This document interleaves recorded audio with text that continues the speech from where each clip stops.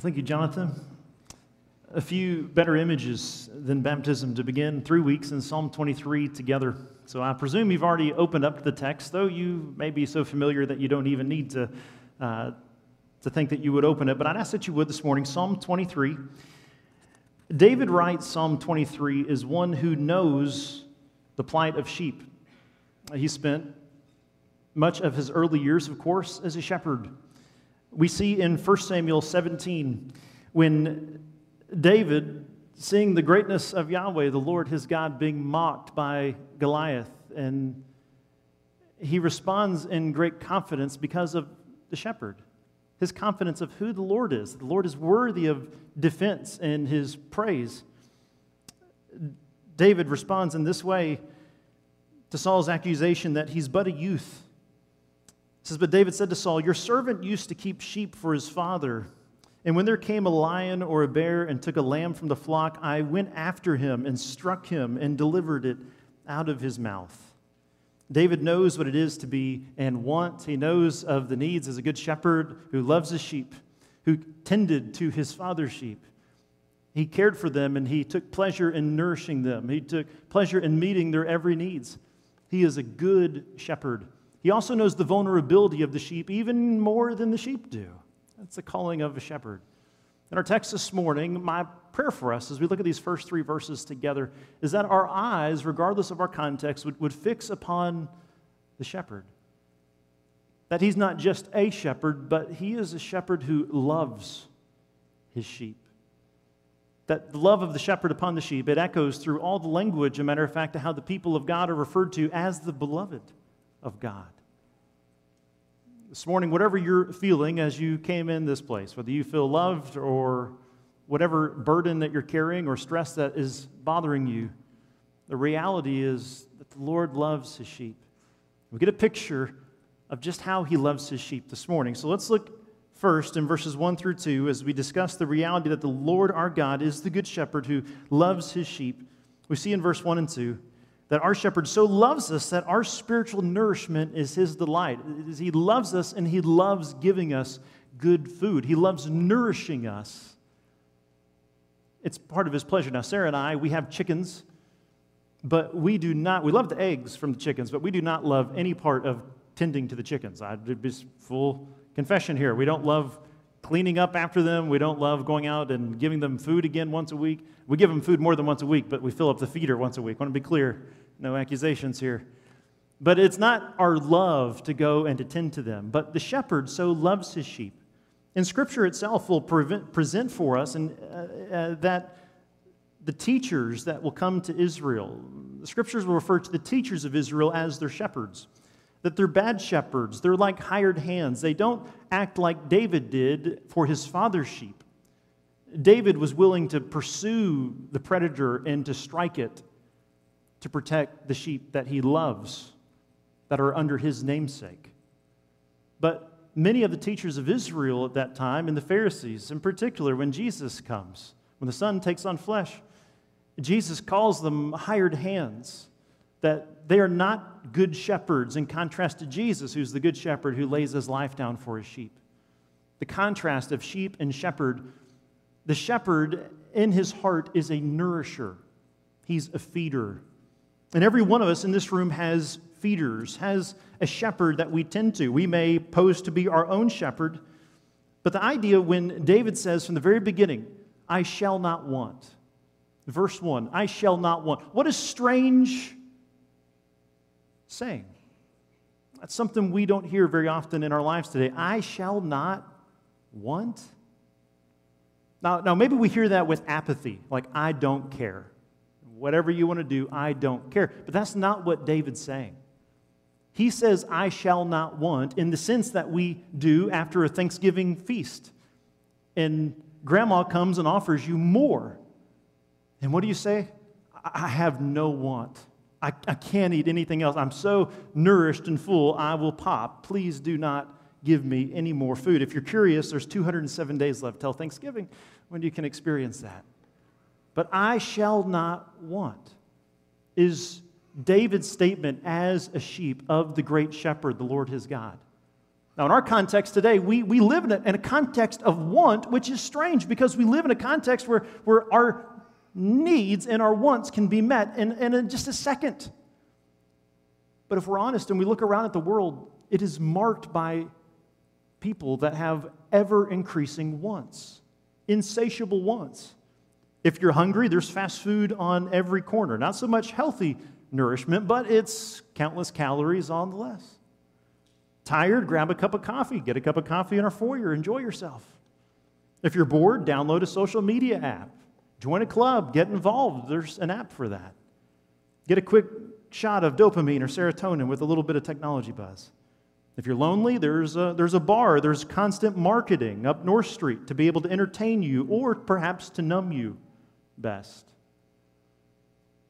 How is it that in so many advances of technology, so many advances in education, so many advances of medicine, so many advances in social issues, that in the reality, the wants are ever increasing, never quite satisfied, never progressing to satisfaction, but ever in a state of want?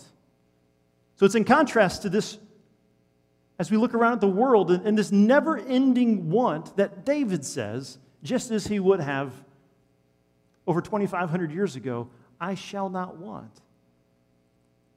How can he say such a thing? Well, it's because obviously I started that after the first couple verses. Why can he say, I shall not want? Because that sounds like a great motivational leadership podcast, I shall not want.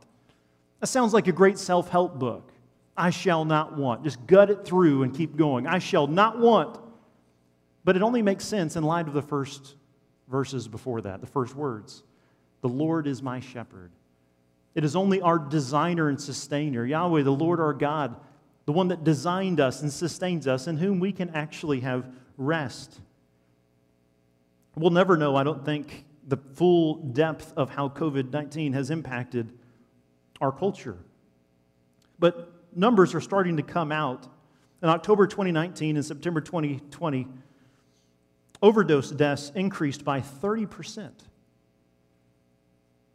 The exact increase in substance abuse and prescription drug abuse and opioid addictions, we'll never quite know how they've been strained. In a world of excess today and advances, still the statement, I shall not want, rings as loud as it ever has in human history. Why can David say this? Because he knows the shepherd. Not only does he know the shepherd, but he knows that the shepherd loves him and takes pleasure in nourishing him. This is the greatness of our God. Now, in Ezekiel 34, you can write down that reference. We're not going to read it together, but Ezekiel 34, God's accusation towards the teachers of Israel is that they are bad shepherds. They're negligent teachers. Their job is to steward the Word of God, to teach the people the Word of God. And yet, they don't do so. God's charge against them is that they're not nourishing the people of God. They're negligent of the Word of God before the people of God. But when we look at Scripture and we look at David's psalm, we note that he has a desire to feast upon the Word of the Lord, that he rests in the promises of God. And it's in this that he is nourished and replenished. So there's this kind of cycle that goes in many of the Psalms and many of David's Psalms. And we see it here as well, that there is a context of feeding, following, resting, and enjoying. Feeding, following, resting, and enjoying. He feeds on the nourishment-rich food that the Lord provides for him, that the Lord loves to provide for him. He feeds, and then he's transformed. He follows in the way of the Lord. His desires are increasingly shaped and changed. And he finds rest and enjoyment. You see, it's uniquely the Christian, it's uniquely the believer that is resting in the Good Shepherd that we can actually understand and enjoy pleasure. For we can enjoy pleasure in the things that God has created for us, resting in the goodness of His gifts, that we don't have an improper view in which we make the gift our God. The nourishment that the Lord provides is not David's God. It's a mark of God's love for him and feeding him this good food, for which he can say, I shall not want. The Lord leads him to where? To green pastures, nourishing lush pastures, to be able to feast in and to rest in. And so what's the pace by which the shepherd leads the sheep into the green pastures when it's time to go and to rest? He's able to not eat quickly and then run, but because the shepherd is good and loves him, he leads them to the green pastures, these lush fields. And he lets them rest and eat. As we grow in a knowledge of God, we grow in an increasing longing for His Word. We want to understand the God's Word in its context. We want to know the Lord in His Word. We want to rest in Him. We want to share God's Word with others. It transforms our minds. So in a similar way that if we begin to eat less fast food and instead we begin to intentionally eat more nutrients-rich food. I promise that Sarah didn't write this sermon for me, but she's a dietitian. Okay, that makes sense. But we know this. The better nutrients we get in our life, the more it begins to come through how we feel and how we behave in our skin and our attitude. But there's a transition, isn't there? There's often a transition, almost like a food withdrawals of, when we start eating from the bad stuff to or the less nutrient-rich food to the more nutrient-rich food. But by eating the good food, what begins to happen? People begin to look and say, you're looking pretty good. And a lot of it is a component of choosing to eat well, to eat nourishing foods. And that's what it is in the life of the sheep. David is able to say, the Lord is my shepherd, I shall not want. He makes me lie down in green pastures. He gives me the good food to eat. He loves for me to eat the good food. And the good food is coming out of him. It's giving him energy, and it's changing in the way that he's thinking. And that's what God's Word does for us. So as one abides in Christ, as one comes to newness of life, if they're eating the good Word, their minds are being renewed by the Word of God. They're putting off the things of old, and they're putting on the new, and their minds being renewed, their life begins to transform. They become a more godly spouse, a more godly, persevering parent, or neighbor, or friend, or boss, or worker, a student. It shapes our lives. It comes out of us. It changes our habits. It changes our desires and our goals because we long for the nourishment that our shepherd gives to us. That's the kindness of our God, that our loving shepherd is so good that the good food is not scarce. Now, we can go to the green grass, but does that mean we have to eat it? No. But if we choose not to eat it, what's going to happen? We're not getting the nutrients we need. It's going to come out of us. It's going to be noticeable. But we can eat at different paces. We can feast and we can eat slower. And all of us in the room right now, we all learn at different paces, and we're all at different spots in our appetites. But as the people of God love each other, we continue to present good food, nourishing food. And when we see another sheep that's in a mood to not want to eat anymore, we notice that's not normal. That's not like them, and we come to them and we care for them. We meet them where they are. So our shepherd, he loves to give us good nutrients-rich food. We look at, continuing on in verse 2 to 3, it leads me beside still waters. He restores my soul. Our shepherd so loves us that he eagerly refreshes our being. Second, our shepherd so loves us that he eagerly refreshes our being. David's shepherd nourishes and refreshes him. The Net translation makes this pretty clear for us and how it brings it out. He leads me to refreshing waters. He restores my strength. So when we think of still waters, we think of that's a good place to be able for a sheep to go and to drink. But shepherds would also use this to be able to wash any junk that had got on the sheep. Or if there was a wound that the sheep had, to be able to tend to their medical needs. Dr. James Patch describes the ancient Near East. He says that the flocks were watered at least once a day, usually around noon. This was not simply to find water to drink, but for cleaning up any soiled spots and tending to newer wounds. Refreshment. What's one of the most refreshing moments you've ever had in your life? Would you think about this for a moment? I'm going to ask you to come up here for a moment and share about the most refreshing moment you've had recently. Was it good news that you heard? Was it a burden that you had that was met? When did you find yourself hearing news that refreshed your soul? Refreshed in such a way that it was like a complete recharge or a completely restorative component.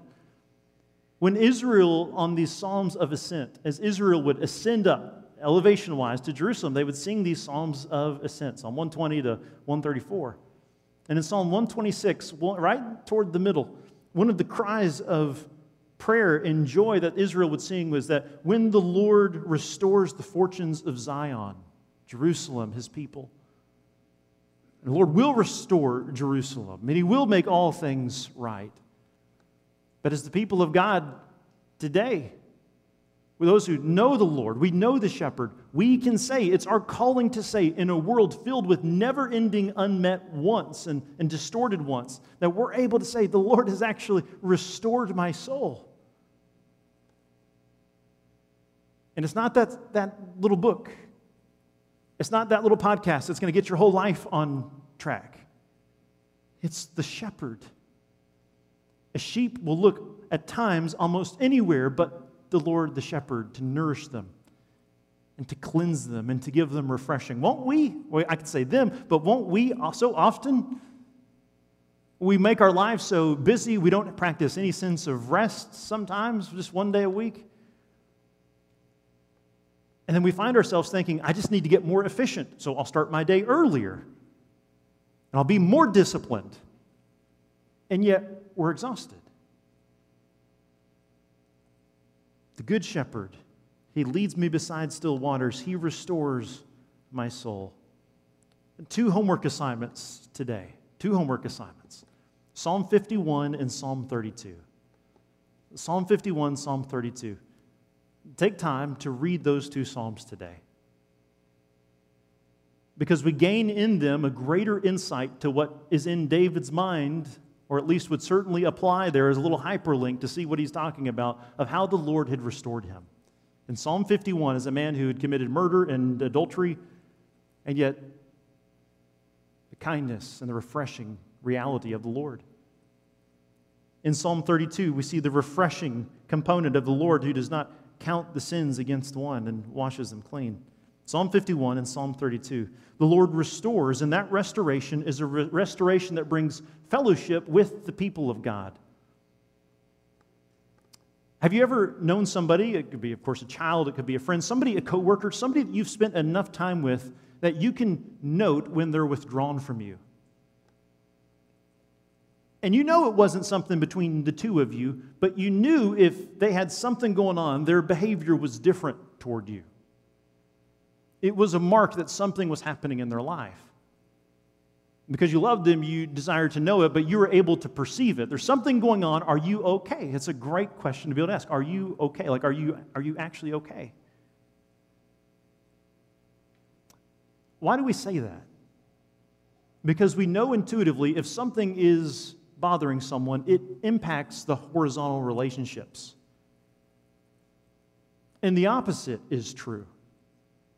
When we see somebody refreshed and abiding in the way of the Lord and trusting Him and following Him, what does it do to the rest of the people of God? It makes us want to run up and hug them and to wrap around them and to share their burdens and to grieve with them and to celebrate with them. It binds us together. Health begets health. Refreshed ones bring forth refreshed ones. We long to be with them. But as a loving body, when we see that somebody is being withdrawn or distant, what do we want to do? We want to go to them and tend to their needs because the Holy Spirit indwells us as believers. We perceive these things and we're called and commissioned to care for each other. And you can't help yourself. Isn't that good? How the Lord tends to His flock today by His Spirit-filled people, recognizing distance and pursuing, cleaning beside still waters, nurturing each other for refreshment, to abide in the way and the word of the Lord. You know, this Tuesday, one of my favorite things about the men's lunch is that we're able to hear testimonies of how God has worked in different men's lives, and many of which you could never guess how the Lord has grown them and shaped them. I so appreciate Zach making sure these things happen. So this Tuesday at noon, right over at Henderson Hall, we're going to hear a testimony of another brother who's been refreshed in the Lord, how the Lord has not only saved him, but is refreshing him and working in his life. The Lord our God is the good shepherd who loves His sheep. He so loves us that our spiritual nourishment is His delight, and He eagerly refreshes our being. As we finish off verse 3 this morning, we note that our shepherd so loves us that He leads us for and as His own namesake. The shepherd is not a consultant for the sheep. Right? He's not soliciting ideas and then, oh, that's good. You've already paid me, so you can go and it's just my advice. He is a good shepherd. The sheep are the shepherd's prerogative. What happens in the life of the sheep matters to the shepherd. He is not a hired hand. So when the Messiah comes on the scene, Jesus is able to say, I am the good shepherd who lays down his life for the sheep. Jesus tells us in John chapter 8 that all that the Father has given to him, he will lose how many? How many will he lose? None. You are his prerogative. You are his namesake. And what paths will he lead us? What does David say? He leads me in paths of righteousness. Why does the Lord lead us in paths of righteousness? Because he is righteous. Right? It's not a trick question. He's righteous. It's the only way that he can lead us. And in James chapter 1, we won't look it up, but again, just another verse to write down. It's finals week for everybody. James chapter 1. In James 1, he rebukes the congregation, the listener, and he reminds them that the Lord tempts no one. The Lord, in his kindness, as we saw in 1 Peter and 2 Peter, he does allow us to enter into necessary trials. The Holy Spirit who descended and led Jesus Christ after his baptism, we see this commissioning of his ministry. Where does the Holy Spirit lead Jesus? Into the wilderness. Satan will come and tempt him, but the Spirit did not tempt Christ. The Lord will lead us into, as we'll see next week, into valleys of dark seasons. But he will never leave us and he will never forsake us, for we are his namesake. And the paths that he leads us on are always righteous paths, paths that are bringing him glory in our good. They're not always things that we would sign up for, correct? But he's the good shepherd. He leads us in paths of righteousness for his namesake. Proverbs 11:15 rests in the shadow of the more popular Proverbs 11:14. Today, our senior, we're recognizing a number of our college seniors and high school seniors. And those seniors, as they've considered the ways of their next step, whether they're entering into the career or career field or military or university, they've likely been told, or at least naturally practice, Proverbs 11:14. Where there is no guidance, a people falls, but in an abundance of counselors there is safety. They've asked questions, they've sought knowledge and wisdom. And yet for our text today, the verse right after that, because 15 comes after 14, right here. In Proverbs 11:15, whoever puts up security for a stranger will surely suffer harm, but he who hates striking hands and pledge is secure. Let me read it again. Proverbs are kind of the way. You got to read Proverbs sometimes a multitude of times before they start to click. Whoever puts up security for a stranger will surely suffer harm. I want you to imagine that right after this service, somebody approaches you after you get home. They knock on your door, and there they have a contract, and they ask you to co-sign a loan for them. You've never met this person. There's no limit to the loan. And they say, sir, ma'am, will you please sign this right here? There's nobody in this room that would sign that. Why would you not sign it? Because if you sign that legally, and even your reputation would be on the line. You don't know what that person could do. And their responsibilities, their debt becomes what? Your debt. So Proverbs 11:15 tells us, whoever puts up security for a stranger will surely suffer harm. Understand what you're getting into. Be slow to shake hands and enter into an agreement unless you've counted the cost and you understand the person that you're entering into an agreement with. And it's this understanding that David gives us these words. He leads me in paths of righteousness for His name's sake. See, that's good news. Wouldn't be good news for you to sign it, but for the one that you would sign for, they'd probably be pretty excited. This is good news. I can't pay for this, but I've got a cosigner. It's on their name and their reputation. This is good news. The sheep's confidence comes because of the shepherd who loves them. He is being led by the Lord for the Lord's name's sake, which means if the Lord neglected His sheep, whose reputation is at stake? The Lord. And He is a good shepherd who loves us and lays down His life for the sheep. He doesn't neglect the sheep. He cares for the sheep. That's how good our God is. For His name's sake should be the greatest words that we could ever say at any given point. Lord, I know You're faithful. My heart is all over the place, but I know I'm Yours for Your name's sake. That's good news. That we are a people for His own possession. And so when believers are baptized here, there's a promise that we also see symbolized in baptism and that we explicitly ask them to charge to until we see Him face to face. It's a reminder that the Lord will not drop the ball. We will reach completion. When we take the Lord's Supper, what are we reminded of? We proclaim the Lord's death until He comes, which means what? We'll be with Him when He comes. We'll be caught up. We'll meet Him. We'll be with Him forever. He'll never leave us and never forsake us, as Hebrews says. That's good news of the shepherd for His name's sake.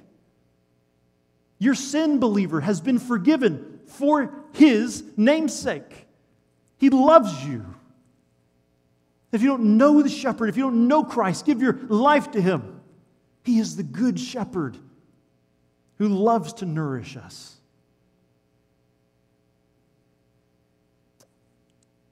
I want to be clear, this is not going to be dermatology advice. When I was a boy, I was a 6th grade boy, 11 or 12 years old.